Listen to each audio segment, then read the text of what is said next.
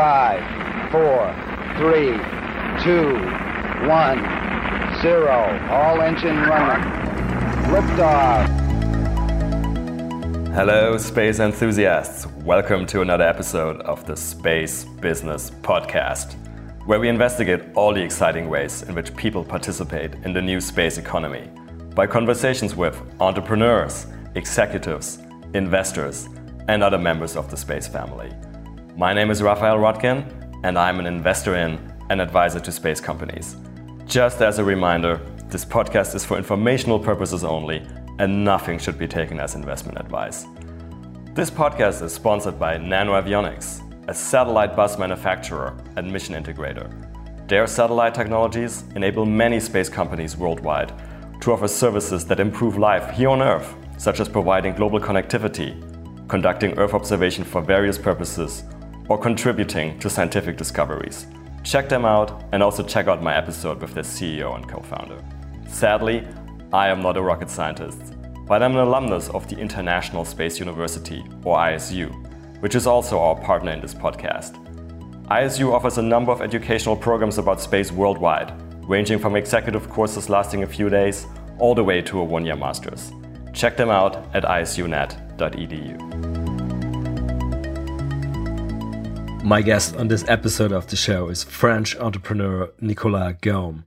He's not only involved in one, but two space startups right now, Space Cargo Unlimited and Orbit. We will talk about both companies on this episode, but suffice to say that one of these companies has already flown bottles of French wine to the International Space Stations, where they currently still are, or at least for all we know. Hear all about it on my episode with Nicolas. Hey, space enthusiasts, it's time for another episode of the Space Business Podcast. Today, I'm thrilled to be with Nicolas Gaume, who is actually the founder of not only one, but two space companies. So he's going to tell us all about that. Welcome, Nicolas. How are you? I'm doing great. Excited to be here, Raphael. Where are you joining us from today? I'm in Seattle, so in Pacific Northwest, United States of America.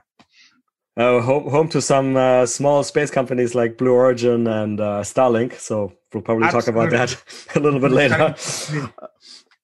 So Nicolas, usually these podcasts always start when I interview a space entrepreneur, I ask them to give the elevator pitch on the company. Now, you're so busy in space business that you don't just have one company, you have a couple of companies, so I can't really do that with you. So we're going to start differently. I'm just going to ask you to give your background, because it's not originally a space background, and then how you got into space.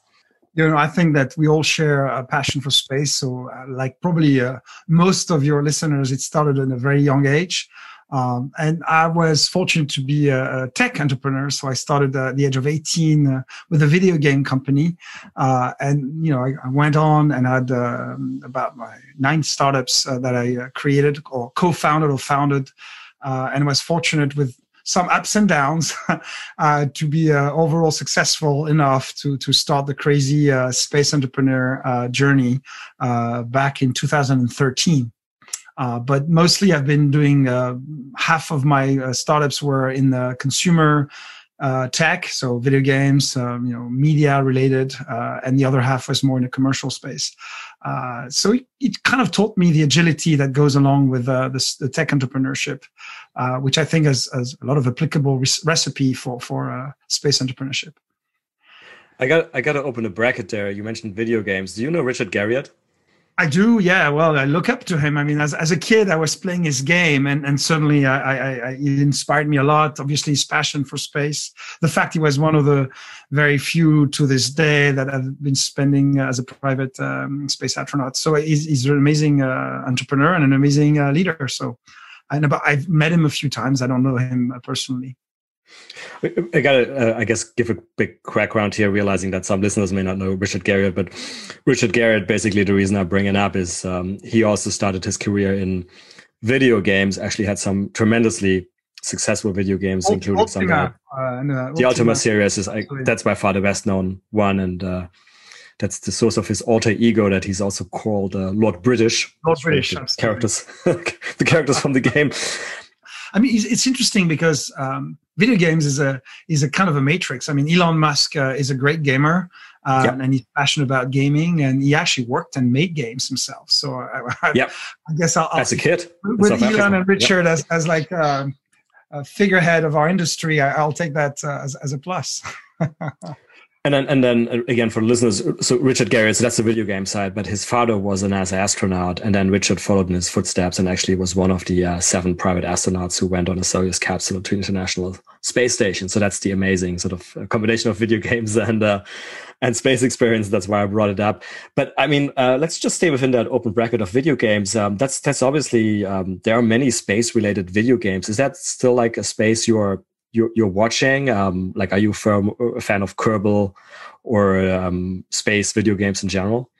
Yes, I am. I think video games is a fascinating construct because it is first of all allowing you to experiment so many different things. It's also a reflection of what is the pop culture cutting edge themes, and of course there's a lot of blend with sci-fi, a lot of blend with projecting our humanity into the future. So in many aspects, and I think that when you look at what's driving Elon Musk or Jeff Bezos, there's really a lot of this pop culture, from sci-fi movies to novels to video games that is empowering them to dare. And I think that that's probably what I like a lot about the dynamic that we call new space, which is really this very much opportunity to push the frontier and make it in a very intimate way. In many ways, until now, it was a government-led, and we all remember the Kennedy speech for the Apollo program, and all the today the amazing work done in China by the Chinese authorities.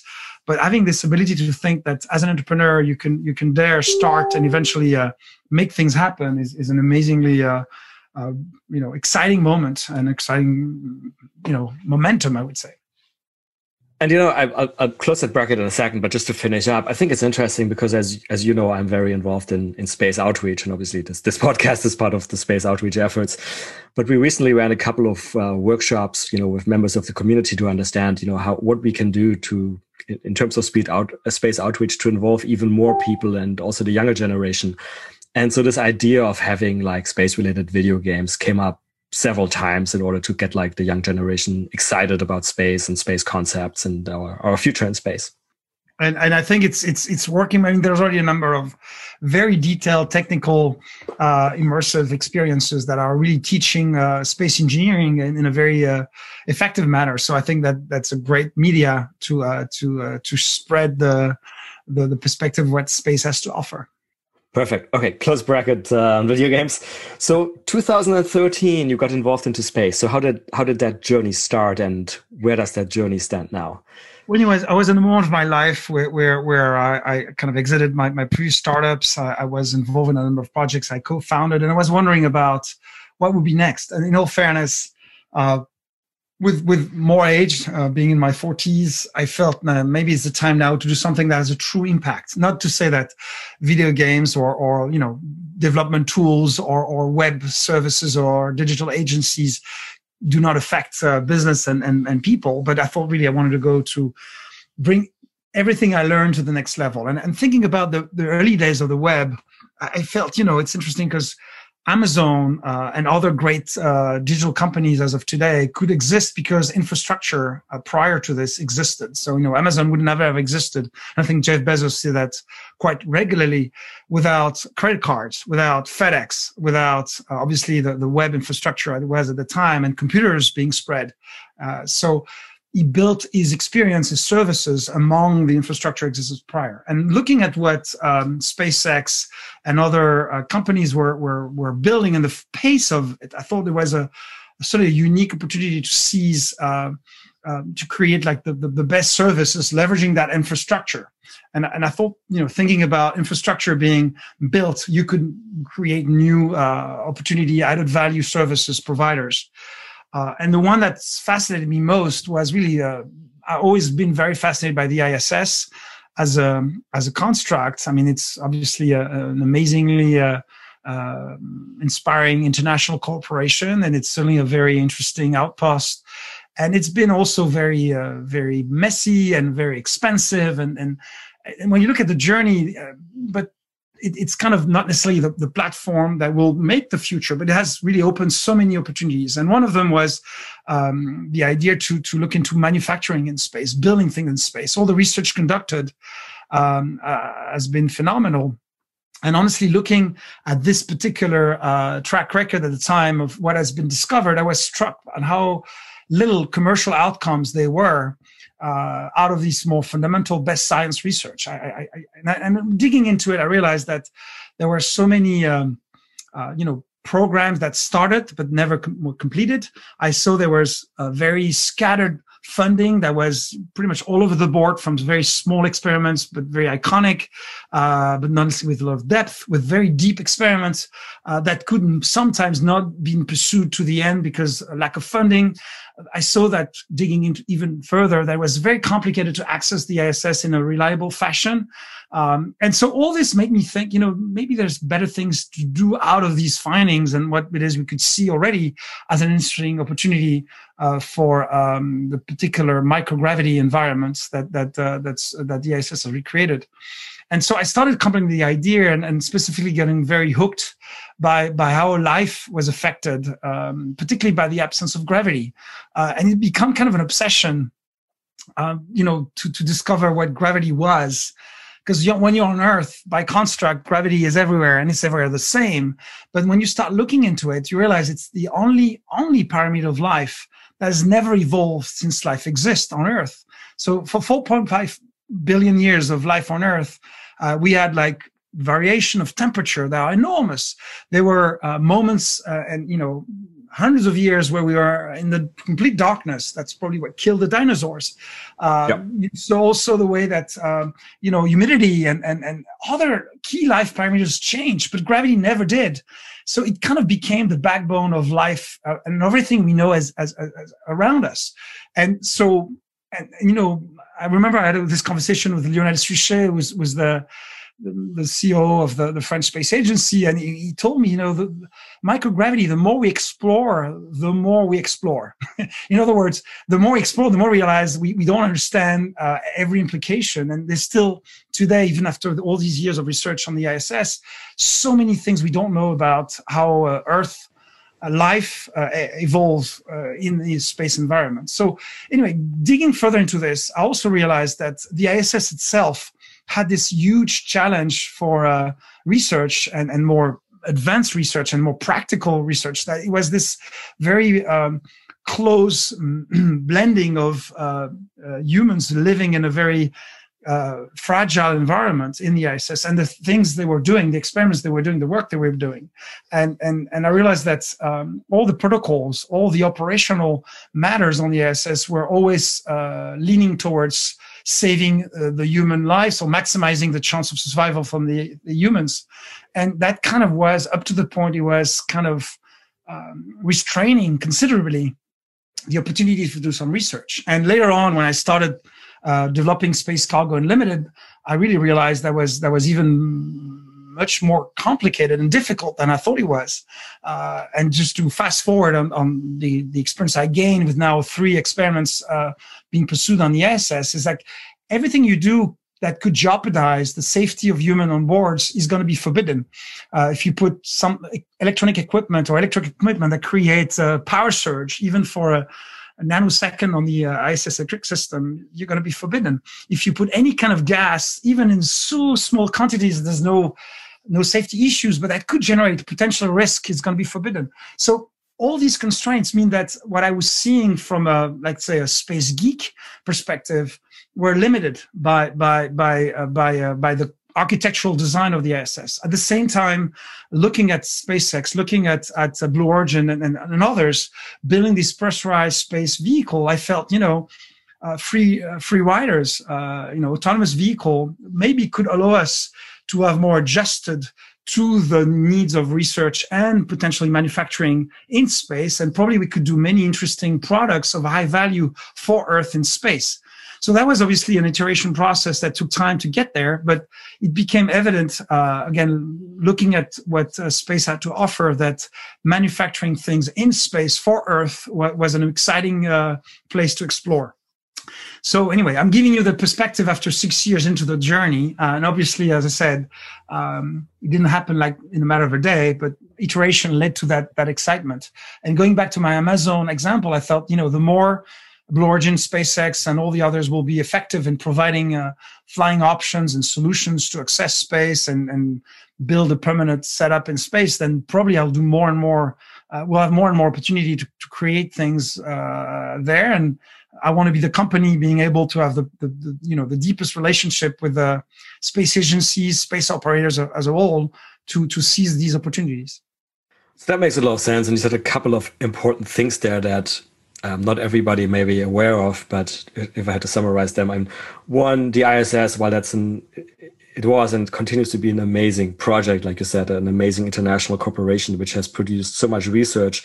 It was set up as exactly that, a shared international research lab, basically, to conduct certain experiments at small scale and certainly not at anything resembling commercial scale. So, if you want to do something commercially, then arguably it is at least for most applications, if not all, the wrong platform. I agree with you there. And of course, the other thing, which you sort of implicitly alluded to, is the access just used to be so expensive. So, and by the way, correct me if I say anything wrong along the way here. But while it cost us $10,000 or even more dollars to lift 1 kilogram to low Earth orbit, even though we had a lot of research results that indicated that there might be interesting stuff to produce in space, it just never made any economic sense. It was never viable. And I guess what you're saying is that is now changing. Yes. So first of all, in all fairness, agencies starting with NASA have been very active on shifting the model to a more commercialized ISS. You have amazing company like Axiom with very high ambitious plans to create a sustainable environment. But and maybe for the listener of the podcast that are less familiar, maybe we should spend a little bit of time on what it is that we can do with absence of gravity, particularly, and what drove most of our projects. But and so I guess we should park this for a second. But on the ISS, there's three difficult things. One, the cost, of course, sure, but it's massively subsidized as of today. But as we move more into a commercial environment, then there will be costs associated with it. But I think that access was also super complicated because launching a vehicle is expensive. When you have human presence, again, you're going to put supplies for the humans, and you're going to make sure they're well safe over there. So that means that in many instances, I saw and I lived through the fact that some of my payloads were pushed by 6 months of a year just because there was a need to use the space to put some water or like life critical equipment to the astronauts. Not to mention that on board, again, there are these safety constraints that the humans are always going to be more important than any experiment or any projects that would be there that could jeopardize the safety of humans. And that means that there's a very unreliable predictability. So there's the cost, but there's also the fact that, you don't know when you're going to fly. And maybe it's going to take time next year. Maybe it's going to be 2 years or 3 years. Or maybe it's not going to happen. It takes 5 years to wait for a payload to get to the ISS. So for the purpose of research and manufacturing. So that means that many public funding of science that's conducted is sometimes running dry, and projects never see to the completion. Because there's also one thing which also struck me really badly, is that we're such an asynchronous view of the world. I mean, if you think back about the way, take life science, which is a big topic of what space could really bring. The way that life science used to be done in the 19th century was a very, the beginning of that science, it was a very, let's say, holistic approach. You would look at phenomenons and look at them from a very holistic view. Now, the more we started to understand the way bacteria worked and the way that life in general was evolving, the more we got specialized. And that's across, close to 200 years. Today, if you have any desire to look at bacteria, you're going to be super, super specifically focused on the type of bacteria and very deep into the topic.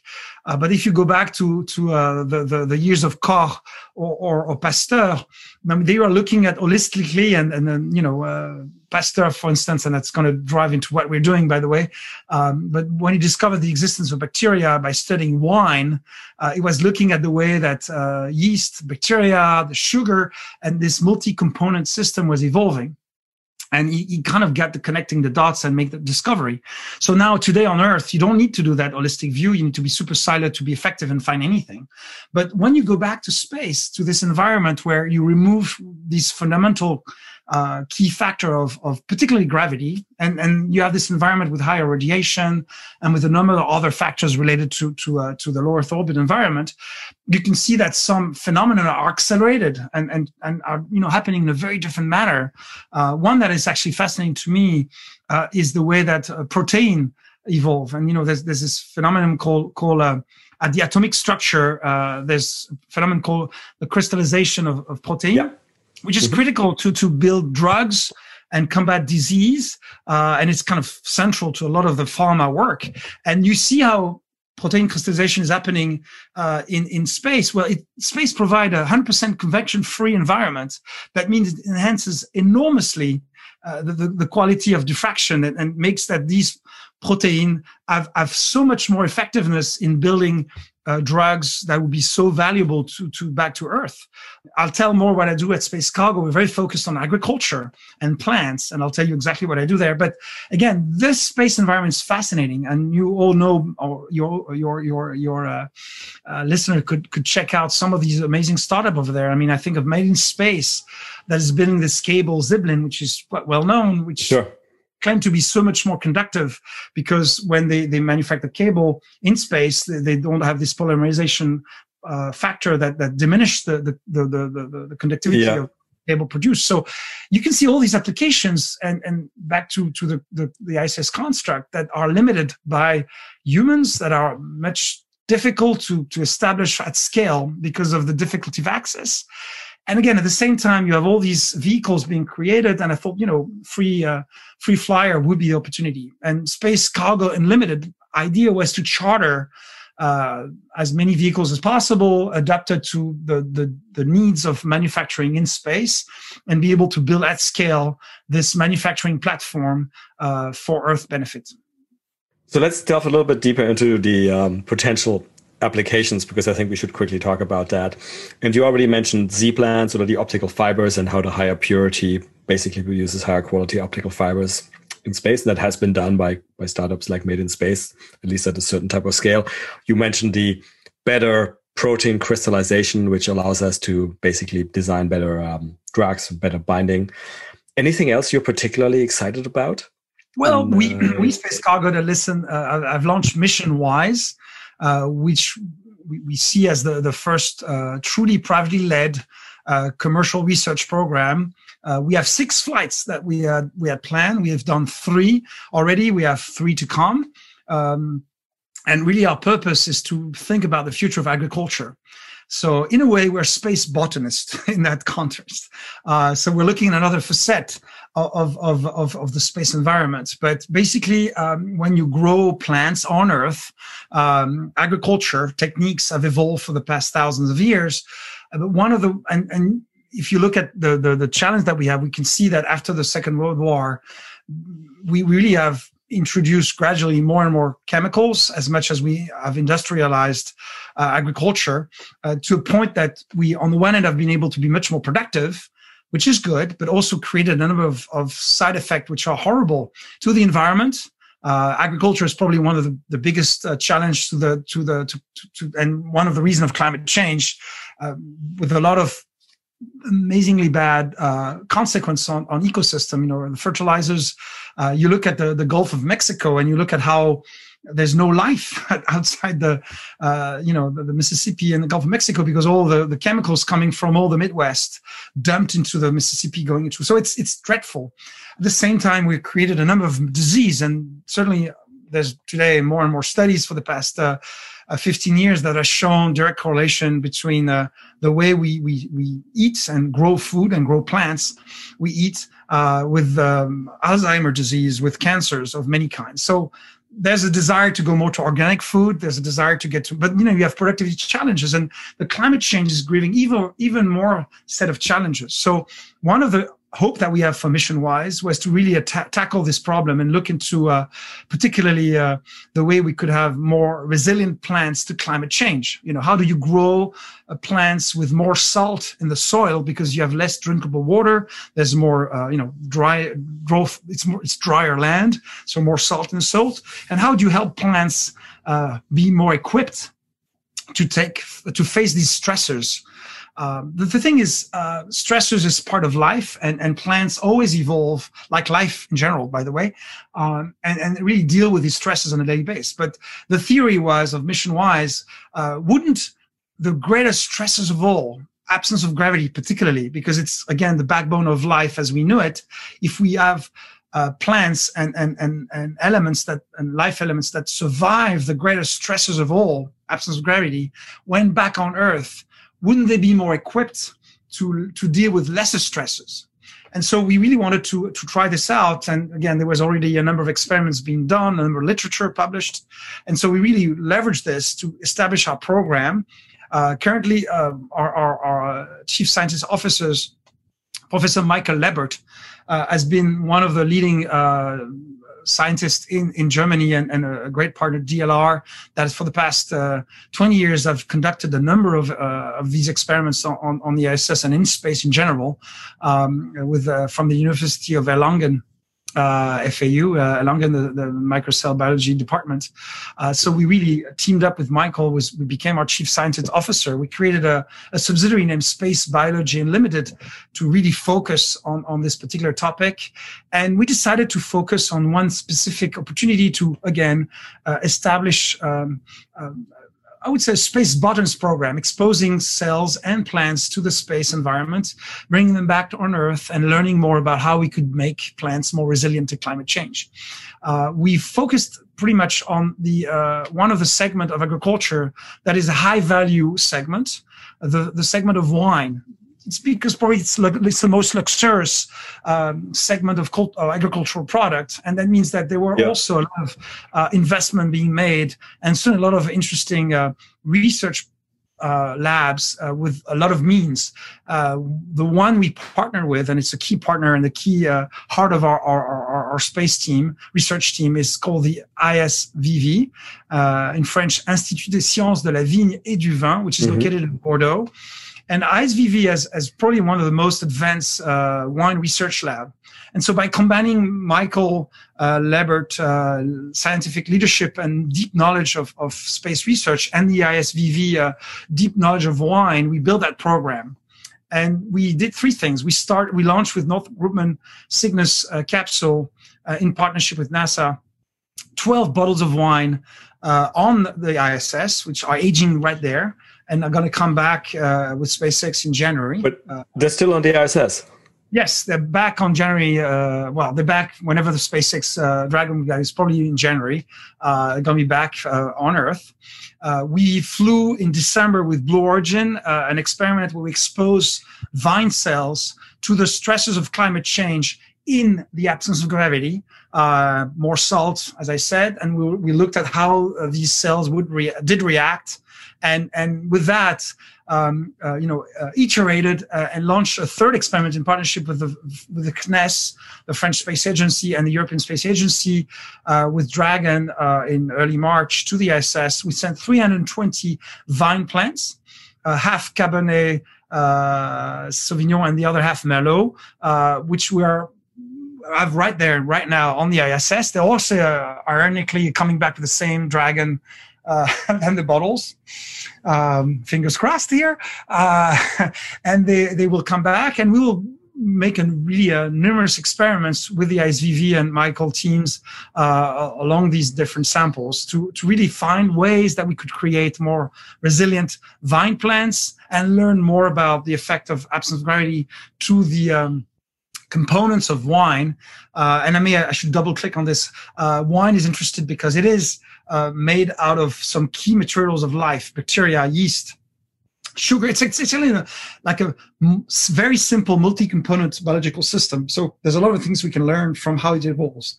And we also obviously are looking at the ways we can learn more about the wine chemistry itself, because so surprisingly enough, you would be surprised to know that we only understand 20% of the chemistry of wine when it makes the taste. It's very hard to understand the remaining 80%. That's why we continue to do organoleptic tasting, tasting by drinking the wine. Anyway, so all this has been sent. They're all coming back in January, and we have a 15 people strong science team inside Space Biology Unlimited that is going to continue the program. And we have a number of other experiments we're planning to fly with other plants we'll send to space, nurtured by the learnings of these first 3 experiments. Okay, I mean, I have to make a couple of comments here. I mean, first of all, if I was an ISS astronaut, especially over the holiday period, those bottles of wine would not be coming back. You would have a different experiment going on, which is the human consumption of wine on the ISS. But I have to ask, what type of wine did you guys choose to send there, and why? So we haven't disclosed the name of the wine, but okay. The grape, maybe the mix or the yes, it's actually, we tried to get as pure with the grape, and we wanted a wine that we had deep knowledge of. So we had like a lot of data coming back in decades, so we could really get a scientific basis for our research. And certainly we wanted to make sure we also had a certain set of scientific conditions, which we'll probably unveil when we're going to tell the name of the wine later on, probably early next year. There's my next question. So if this stuff comes back beginning of the year, when do you expect to, if you will do this sort of publicly disclose, let's say, the scientific results of all of this? So research is research. So, we're going to start the process as soon as the samples come back. We have a lot of work to do. Our lab and our research team is ready. And it's research. So, it might take time, and it's hard to predict by construct. But, certainly, because particularly in the case of the vine plant, we sent, obviously, we're going to see the traditional life cycle. And so we're going to replant some of them. We're going to study how effectively they're resilient. I mean, they give you a fact, just to, again, state the problem a little better. But in the 1970s, when you were producing wine in Bordeaux, with a given chateau, and use the traditional techniques of winemaking, which is so ancient, back to 5,000 years of human history. Well, anyway, the wine coming out of most of the wineries was leading to 11 to 12 degree of alcohol in the wine. Okay.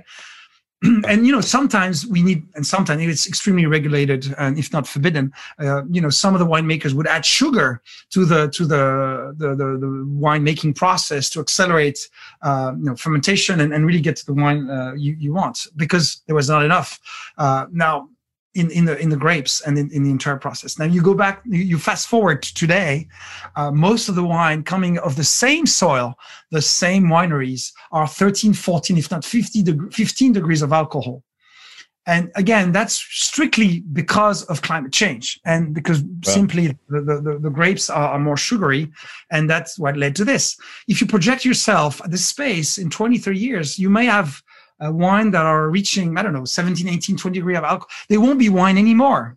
And so for this industry that is billions of dollars of euros, it's a real challenge. So you need to replant most of these vine with more resilient plants. There's also a numerous new challenges coming along with some parasites, some mycosis, like mildew. Mildew is a disease that we don't still know how to fight properly, and that combined with the fact that we want less chemicals is really a challenge to have more resilient vine plants and solutions for the future of agriculture. And what we're doing, by the way, again, in vine, obviously we intend to grow to the entire agricultural. We started with vine, again, because it's one of the high value agricultural vertical.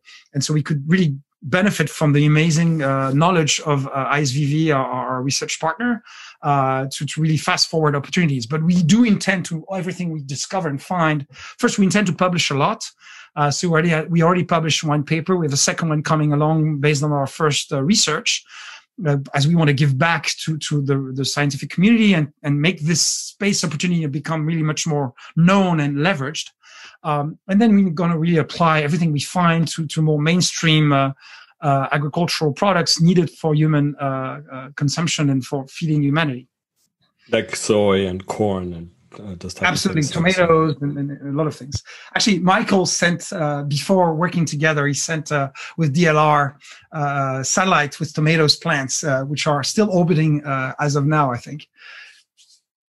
I guess, first of all, one question I have to ask. When those bottles of wine come back, what's your plan? Are you going to have a taste, or are you going to auction? You should auction those off, I guess. You might get a good price from some collectors. We're looking at options, but again, the primary goal is research. So, we have very strict protocols. We are going to go do the organoleptic testing, because again, there are things you cannot assess from a pure chemistry and genetic approach. So we'll taste wine with a very rigorous protocol of wine tasting, and then most of the bottles are going to be actually used for analysis, chemical analysis mainly, but also, and we're going to do a ton of experiments starting in January. So what we are looking at is really how the Epson Ready will affect taste, and some more of the interesting dynamic at play that we could leverage moving forward. I mean, one of the intent that we have is to be able to grow plants effectively with the climate change Earth, as much as really create new opportunities, but also look at how taste. I mean, I didn't mention that earlier, but I grew up in a restaurant in the southwest of France. I should have mentioned that because it'd be an interesting segue into my other startups. But it's my dad was a chef, so I think that not only do I want, hopefully, plus I'm French, so I guess it comes along with it, but I want people to be able to feed themselves tomorrow.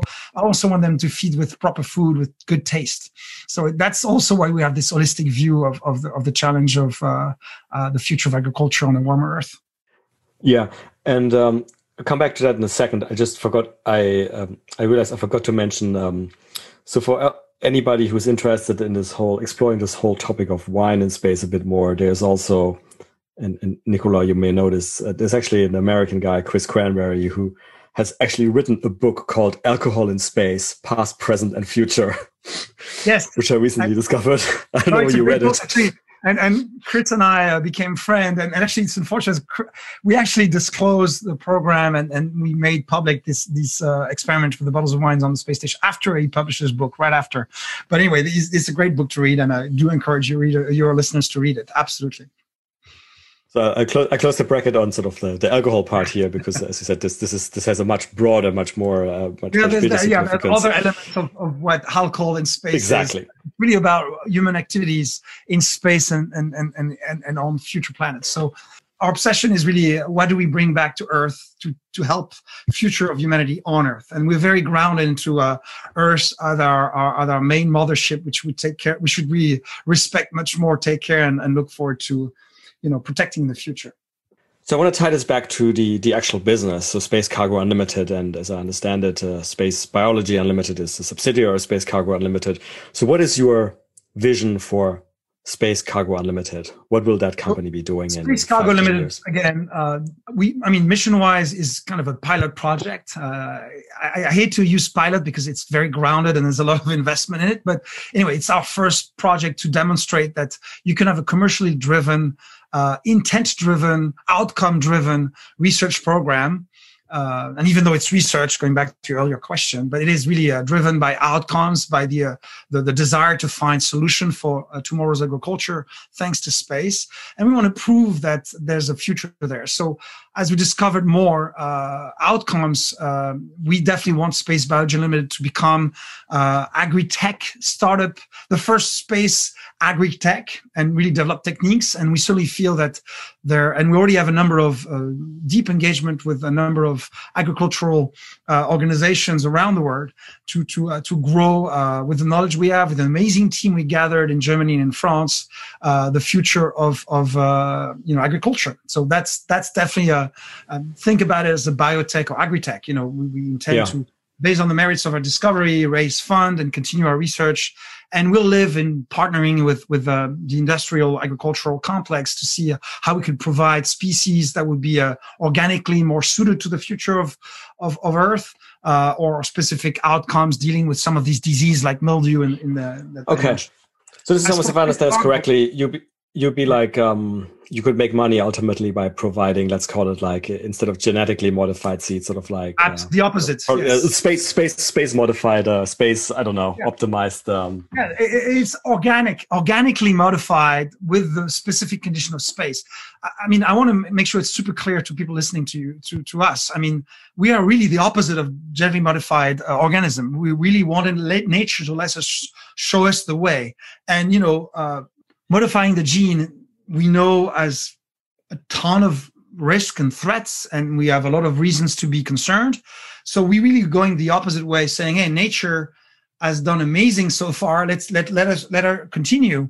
And if you look at most of the discoveries and the simple and humble and respectful iteration that humanity has done on agriculture, it's always by stressing plants. And if you look at permaculture, which is very, optimized cultural technique of agriculture today, it's really using stress, to enhance some qualitative, natural quality and natural evolution. So really looking at the absence of gravity, this backbone of life, as one of the main stressors that could accelerate natural evolution and make this natural evolution provide more resilient plants to climate change is really what is behind the entire construct. And we have published a first paper on this. We have others coming, as I said. So I'd be happy to provide the links. You can find them also on our website, space-cu.com over there. So we want to do more of that as we see, hopefully, good results. And there's a number of experiments done in China and in America that have shown the very grounded merits of that approach. We want to bring it at scale. We want to do it effectively. So that's indeed the future of Space Biology Unlimited. Now, as for Space Cargo Unlimited, we see ourselves as a orchestrator of flights and mission of such. So we really intend to grow the expertise and the knowledge that we have in the company to partner with space operator of multiple kinds, public and space agencies. We have a very strong relationship with the French Space Agency, the European Space Agency, and are fortunate to have a great ongoing relationship with NASA. As much as work with space operators of different kinds, obviously the space company like SpaceX Blue Origin and great partners like NanoRacks in the US, we enjoy working immensely with. And so other agencies we're discussing with in Russia, in China and elsewhere. So, I think that Space Cargo intend to, as we show the merits of manufacturing in space, seize more opportunity of different kinds to develop new projects and continue to grow, and demonstrate the benefits of space to Earth. I want to take this to a slightly different angle, because we've been talking implicitly, I guess, about the potential advantages of microgravity for manufacturing better products, so to say, or products that could help life on Earth. So that's one direction. There's, of course, the other direction as well, which I know you're also excited about, which is sort of humans going out into space and what does microgravity do to humans? I assume that's something you're thinking about as well, right? I am, but honestly, you need to choose your focus, and our focus is really back to Earth. We know very much geared toward the overview effect. Actually, it's also one of the reasons I kind of came across the other startup we created, Orbit. But we think that space gives you so many opportunities to appreciate how fragile and how amazing Earth is and how much we protect it. And you can also find, again, solutions for our future. Doesn't mean I'm not, as a space fan, obviously excited about becoming a multiplanetary species and exploring space, absolutely. But as for my projects and the companies I'm fortunate to have created, I'm really focused on back to Earth benefits. Okay, that's fair enough. There's a number of questions that excite me or I find very interesting, sort of like how can we, in the end, maybe or maybe not. And I'd be happy to talk about them that's fine. I totally respect that you as an entrepreneur are focused, and that's how entrepreneurs should be focused on what they're doing. So we leave those other questions for a future space medicine episode of the podcast, which I promise will be coming up because I'm very interested in that. So, but you did already mention now Orbit, which is your other startup, because again, I think you're the first guest on this podcast who actually doesn't only have one space startup, but two. So now I actually will ask you the question I typically ask, which is, what is Orbit? What is the elevator pitch on Orbit? So, so Orbit goal is to train the commercial astronaut of tomorrow. So, be able to be the place where anybody interested in flying into space, a suborbital, orbital, and deeper space, to train and prepare for their journey. As we can see, obviously, with recent flight from SpaceX and an amazing success from SpaceX, Dragon and Starship will provide many opportunities for people to go to space. We have obviously the exciting suborbital companies, Virgin Galactic and Blue Origin, working on exciting opportunities. We have a company like Axiom building a space hotel attached to the ISS, and you can think about what's the future. So we really felt it was important to create a place where we could train and prepare mentally and effectively to the journey.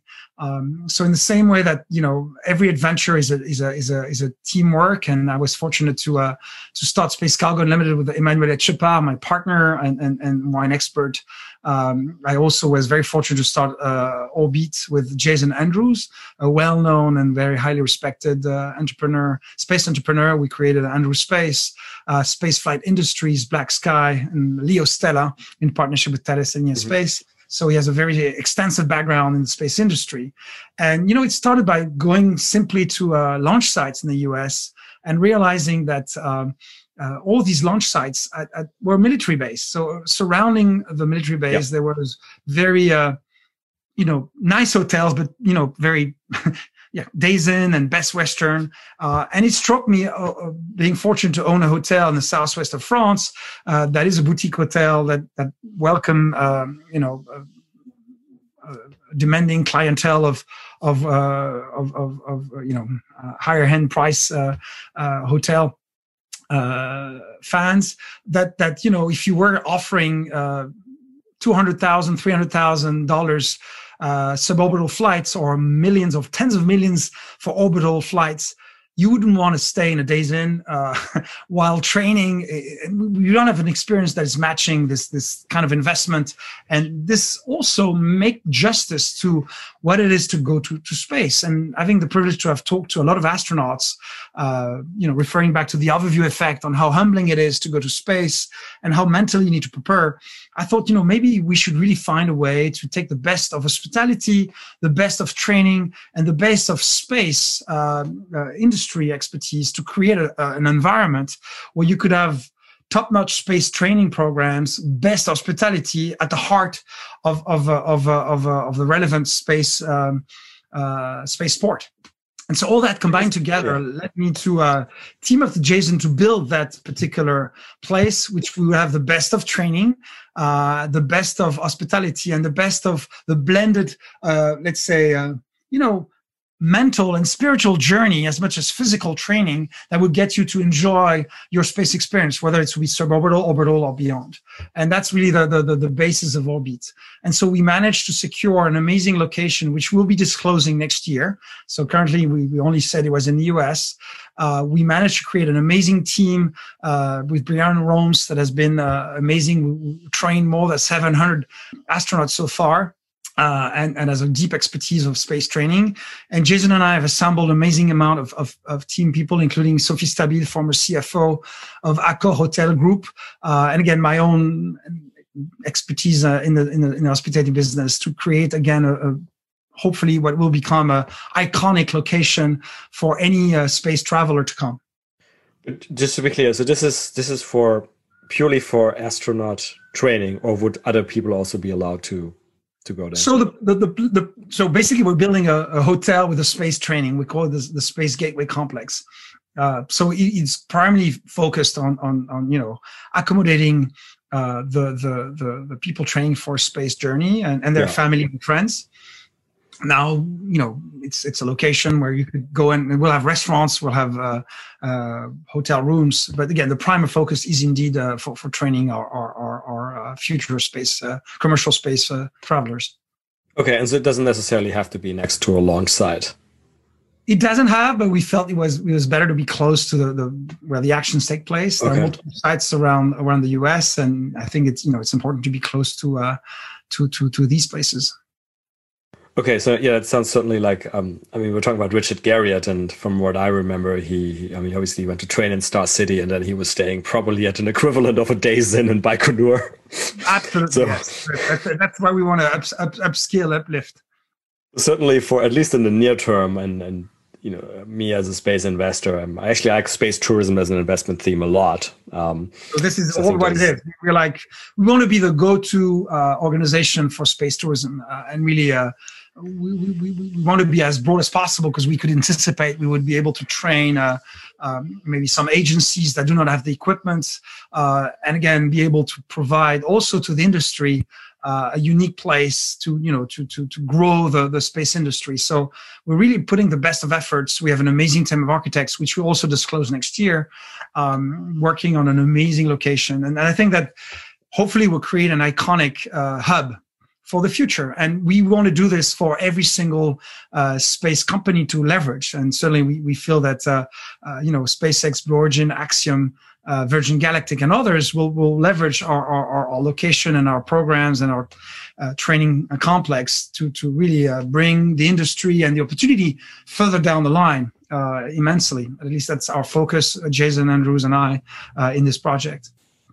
So I can certainly understand it, at least if we talk about orbital space tourism, where, again, somewhere in the future, I hope as many people as possible will be able to go up because of the overview effect. But I guess at least in the near-term future, because of the supply-demand mismatch, that there's just not a lot of vehicles around that can take you up to space, it's going to stay a relatively expensive proposition. Like, I think the price on Axiom is $55 million for memory. So I kind of totally understand that the person who spends $55 million doesn't want to stay at the days in. But so from the technical training perspective, is NASA fine with that the training would happen outside of NASA facilities? So, what is interesting is that when SpaceX flew recently a crew to the ISS, they had NASA-trained astronauts. And NASA will continue to train their astronauts like ESA does and like JAXA does and so on. So we do not intend to replace at all the existing facility. We just feel there's a need to prepare more holistically, and in many ways, to be able to fly in space and enjoy it again as more of a commercial choice. Space tourism, as you said, you need to also be mentally prepared. That means you need to also have physical preparation, mental preparation. So we really look at that as extreme sport adventure. I mean, if you want to go on the top of the Himalaya or go through the Atlantic in a boat, or you really want to get prepared with a lot of physical and psychological. And so all these elements we think as part of the training, then we will have all the equipment you would expect, best-in-class centrifuge, best-in-class mock-ups, best-in-class, everything to really make sure the training is up to speed. And we definitely expect to have the relevant certification to be able to be recognized as an official training center, to answer your question. And now we see that as one of many. There are other locations, there are already existing companies doing training. So there's not that we're going to be the only one. But what we want is to do a place that is unique because it kind of has this very complete, very deep, holistic view. Now, we will start with higher end clientele for the reason you explained. Tickets are expensive, but we really have plans as we grow our sites and our operations to expand to a much more affordable training package. And to be fair, we will have much lighter training that will be offered for the general public to experiment what it is to become an astronaut. And we intend to have packaged by the day, by the week, not entertainment package, really prep package. But that will be open for a more general public at much more affordable price, because we are indeed looking forward to the days of Starship from SpaceX and others that will bring down the cost in an exciting manner to really get space accessible to as many as possible. And when you look at where SpaceX want to go, or where Blue Origin or Virgin Galactic want to go, I think this is definitely the way we see the industry moving forward.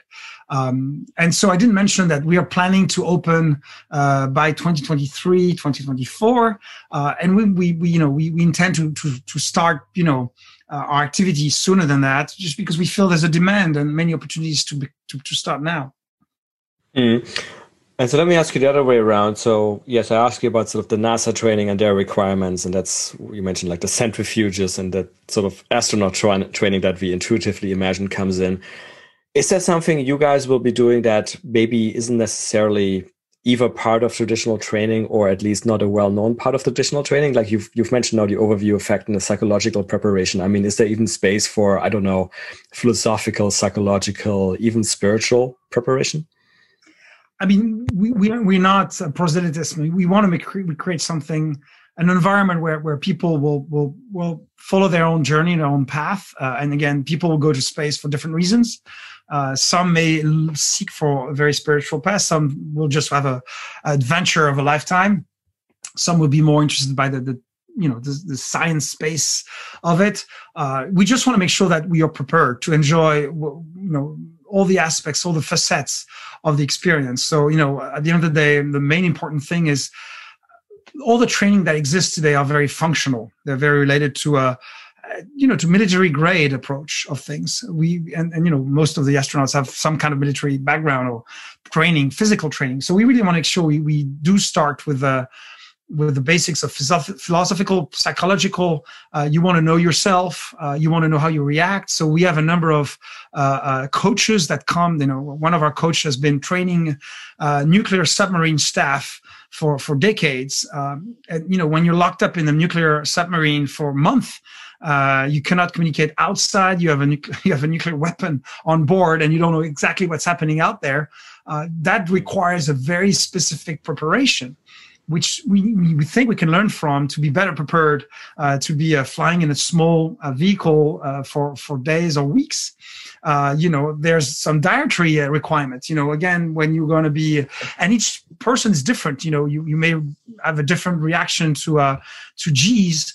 And your dietary experience might be adjusted to you and tailored to you. And so maybe to a professional astronaut as of today, we're going to ask much more efforts because they have a military standard, if I may use this term in a positive way, by the way. But, you're asking the astronaut to make the efforts to adjust.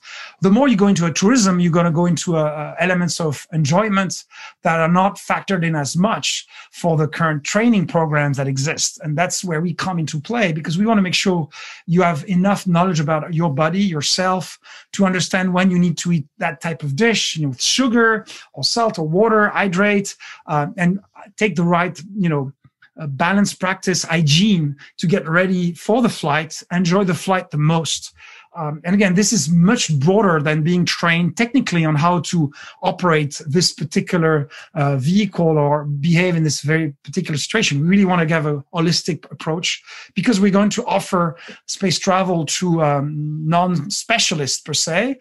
And this remains an adventure with many risks and many challenges. So we want to make sure we lower the bar without compromising anything on the safety and making sure, again, it's an enjoyable experience no matter what. Nicolas, we could go on about both of these businesses for hours, but I'm afraid we have limited time in the podcast as always. So I want to ask you a couple of other questions to make sure I get them in. So one is just sort of, between those two businesses, but also sort of your view of space in general. Where do you think this is all going in 10, 20, 30 years time? And where would you like to see space, humanity in space, the interaction of humanity in space going in that time frame? What's your hope, your vision? It's a hard question because I think that everybody has a point of view, and I don't want to add one. I mean, I think there are very educated people, and certainly you have maybe a better view than I have. But I can tell what I'm trying to pursue with Jason Andrews on Orbit and all the team there, and with Space Cargo Limited with Emmanuel Chopard and all the team there. I really want to see space for Earth. That's where I'm grounded in, and I think that space gives us a perspective. And going back to the overview effect. Point, I think that we still are and the pandemic today just show us that we are a fragile species. We still have, a lot of challenges ahead of us, and better understanding who we are, better understanding what we can do in a more symbiotic view of the fragile environment Earth represents. Well, space has a lot to offer us on that journey, and I really want to see space to allow us to have this more grounded view of who we are as a species, as individuals, and find more of a path to our future. Now, as we move forward, I'm excited because I was nurtured by this science fiction and space movies, to have life on Mars, to explore more distant planets, invent new technology to power our exploration, and that is obviously an immense opportunity. And I think that humanity always made progress when it was pushing itself to the next frontier. And so I'm a strong believer that space is the ultimate place to discover the future of science and technology. And I'm excited by that. And I like that you already mentioned you made a segue to science fiction, which is always where we finish up on these podcasts. So Nicolas, do you like science fiction? And if yes, what are some of your favorite science fiction works? And it could be anything. It could be movies, books, TV series, games. I'm a very, very classic. I'm a very Star Wars kind of guy. So for sure, I love everything about Star Wars, and then I'm really quite a deep geek. I think I read all the books that were published, played all the role play games, played all the video games, and obviously seen each movie 100 times. And so that's definitely a cornerstone. And as for the books, I really started my journey in sci-fi when I read Dune when I was 8 or 9 years old, I think, nine something. I grew up on a sand dune in the southwest of France. I come from a place named Arcachon on the southwest of France, and I literally grew up on the sand dune that is 110 meters high. So I got into Dune because it was sand, and then I really got hooked by a lot of the concepts and a lot of the thoughts and ideas, including some perspective on life, which probably you hear in what forged my path into space entrepreneurship today. Well, Dune is an absolutely amazing book. I hope as an 8-9-year-old. I love here, right? Yeah, I hope you didn't get scared of like potential sandworms or anything on the big Dune. There's actually the movie I think is coming out soon. Yes, we're all waiting for it, but I guess unfortunately the movie these days is we'll have to wait for movie theaters to open again, but can't wait. Well, I can't wait to see what Space Cargo Unlimited is doing. I can't wait to see the scientific results of your missions. I also can't wait to see the Orbit facility open up, and maybe there's a way to combine the businesses. Maybe for the high net worth astronauts, we can serve some wine that has been aged in space or something like that. But Nicolas, thank you so much for your time. Thanks for all the work you're doing for the space ecosystem, and again, best of luck with your projects. Thank you so much, Raphael, for having me, and thanks so much for your kind words. Well, that's it for another nominal episode of the Space Business Podcast. If you like this podcast, please consider giving it a 5-star rating on your favorite podcast platform, such as iTunes. You can follow us on Twitter at podcast_space. Also consider supporting us at www.patreon.com/spacebusinesspodcast. If the podcast got you interested in learning more about the business opportunities in the space economy, check out my new online course on space entrepreneurship on udemy.com. The link is in the episode description. Lastly, if you have any feedback, including ideas for guests, and that may include yourself if you have an exciting space story to tell, or interested in being a sponsor, drop us an email at spacebusinesspodcast@gmail.com. I look forward to seeing you for the next episode.